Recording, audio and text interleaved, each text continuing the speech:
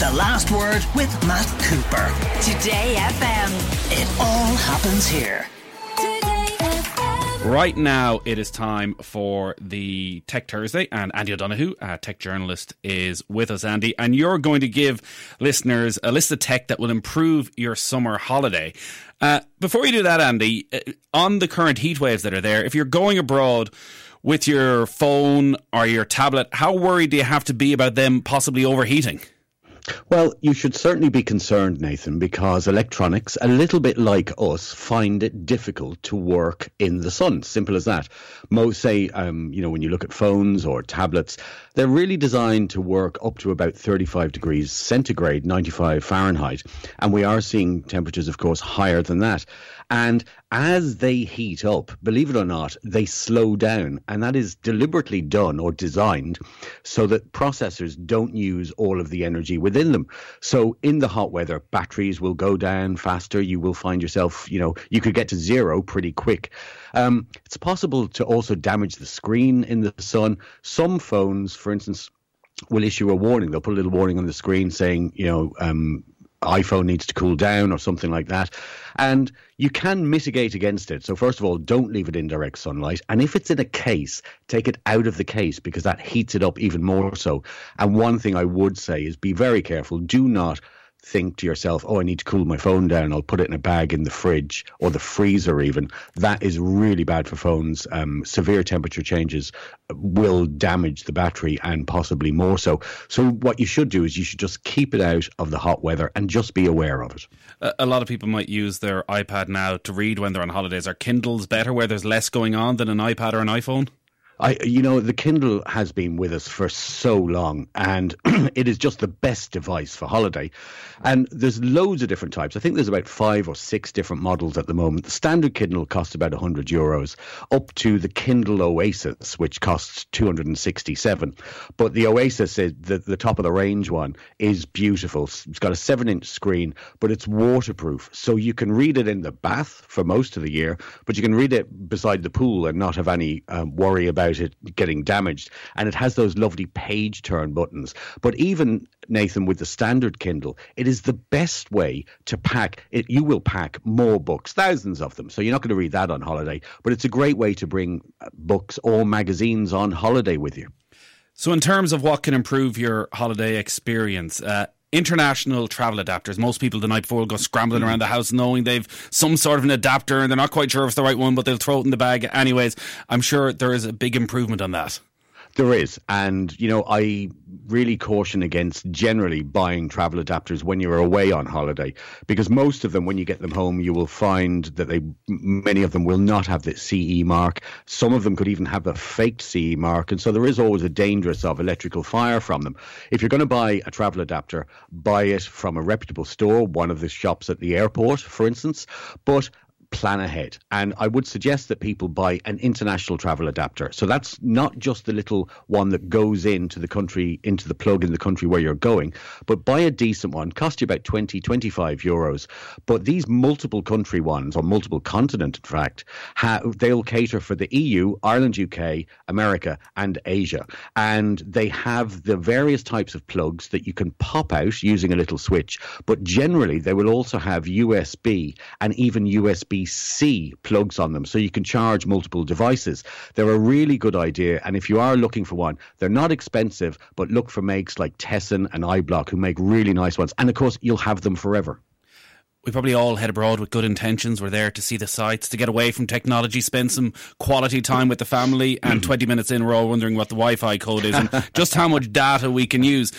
What advice would you have for people in terms of making sure that they do have good Wi-Fi if they're not staying in a hotel that supplies it? And, you stay in a hotel and you expect them to have Wi-Fi. Generally, it's not going to be very fast Wi-Fi. If you're renting an Airbnb, most of them will have Wi-Fi. And in countries like Portugal or France, you'll generally have really fast Wi-Fi. They have great infrastructure there. But if you need Wi-Fi, a good idea is to buy a hotspot. Now, you can use your phone, obviously in the EU particularly, because we don't have the roaming charges. But if you're using your phone for hotspotting, say in an Airbnb or when you're out, and you're watching Netflix or something, you will eat through your data allowance. So the next thing, you could find yourself with charges when you come home. I always recommend a global Wi-Fi hotspot. There's a few makes, but the one that I really like is called Solace, and they have a 4G hotspot. Costs €127, but it's lovely, really pocket-sized, and it will power 10 devices. So that's great. You can power a family with Wi-Fi, but it's got a battery, so 16 hours of battery life. So if you're camping or if you're on the beach even, you can get a whole day of use and more out of it. And they sell plans. So when you're going on holiday, you can buy a 20 gig plan for Europe, which is €45, and 20 gigs should be enough, even for a little bit of movie watching while you're on holiday. This is not the news that parents need to be hearing. €127 to bring a Wi-Fi hotspot and then pay for your data on top of that. A lot of people probably use their phones now on holidays for their photos, but if you want a better quality, a deeper experience, what would you go for? So GoPro really kind of dominated this sector for a while, and you still see even cyclists wear them on their helmets for safety. But on holiday, GoPros and waterproof versions were really fun. However, recently, a company called Insta have really started to make huge impact on this kind of adventure imagery or photography sector, and they have a wonderful camera called the Insta360 X3, and believe it or not, it's got 5.7K video, so not 4K, 5.7K. When you play this back, it is almost shocking to look at it. It is so clear, but it is fantastic, and it does 360-degree footage.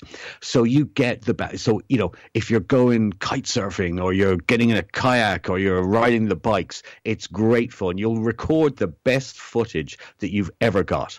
It costs €539, so you've got to be serious about your water sports. By comparison, say a GoPro 11 is €450, but for the 360 really high definition footage, the Insta360 is fabulous. Any apps you'd recommend? There's a couple. So one is PackPoint, is a really nice free app, and it's clever because it kind of has this little survey. First of all, it asks you what you're going to be doing and how long you're staying, and then it creates a packing list for you, so you can have a packing list for yourself or for your whole family, which is I think that's a really clever one. And as you say, the scramble the night before. But there's also a really clever app called TripIt, and this is really, really nice. And when you get an email, those confirmation emails that you get from airlines with your tickets or your reservation number and all that, and maybe hotel reservation and a restaurant reservation, you get them and you can send them to an email address, special dedicated email address, or TripIt will even examine your inbox. And what it does is it collates them all and it creates an itinerary for your trip. Now, that's the free version, and it's really useful. And it's kind of fun because it looks like you're incredibly well organized. Your family won't recognize you. However, there's a pro version that you can pay for, and that even has a seat tracker and a fare tracker. So it allows you, or it'll notify you if better seats come up or if you can get a better fare, but it has check-in reminders, it shares your travel plans with your family. Really nice little apps and things that we often forget about. And finally, one that could be very useful if you're got a big family going and you're trying to squeeze everything into the suitcases, a JML VacPack Go. These are, this is low-tech gadget, but it is brilliant, Nathan, have to say. And there's a few of them on the market. The JML VacPack is €25. There's half a dozen makes you can get. And this is, you get the plastic bag and you pack it, you put all your clothes in, and then you attach this little mini pump, and that sucks all of the air out of the bag after you've packed it. And you can reduce your pack size or your bag size by 50%. So what you do is you use the plastic bag, you suck the air out, reduce size, and then you pop that into your rucksack, and it can literally save you the cost of the difference between checked baggage and carry on, just bring a rucksack. Ryanair will surely come up with a way of figuring out who is using this to trick them. A couple of quick questions from listeners. Any suggestions for a Kindle or e-reader with colour? For colour, no, and you really don't want colour because they don't look like books. Books are black and white, and so. But what I would say is, if you have an Android tablet or an iPad, you can download the Kindle Reader app, and then you can buy your books. Or, of course, if you're a Prime subscriber, you can get access to Prime Reading. But the Kindle just has a better screen, and it's easier on the eyes. And can you plug in direct to USB plugs in Europe, or do you still need to convert the current? No, you don't. Generally, you don't need to convert the current. Say if you have a MacBook, say for instance, they are rated 110 to 240 volts, and so all of those big manufacturers, they have that range of power. So it doesn't matter the source that they're getting. What is important is the wattage, and the wattage is written on the charger. So you don't need a converter in that regard. All right, great stuff, Andy O'Donoghue. Loads of good information in that. The Last Word with Matt Cooper. Today FM. It all happens here.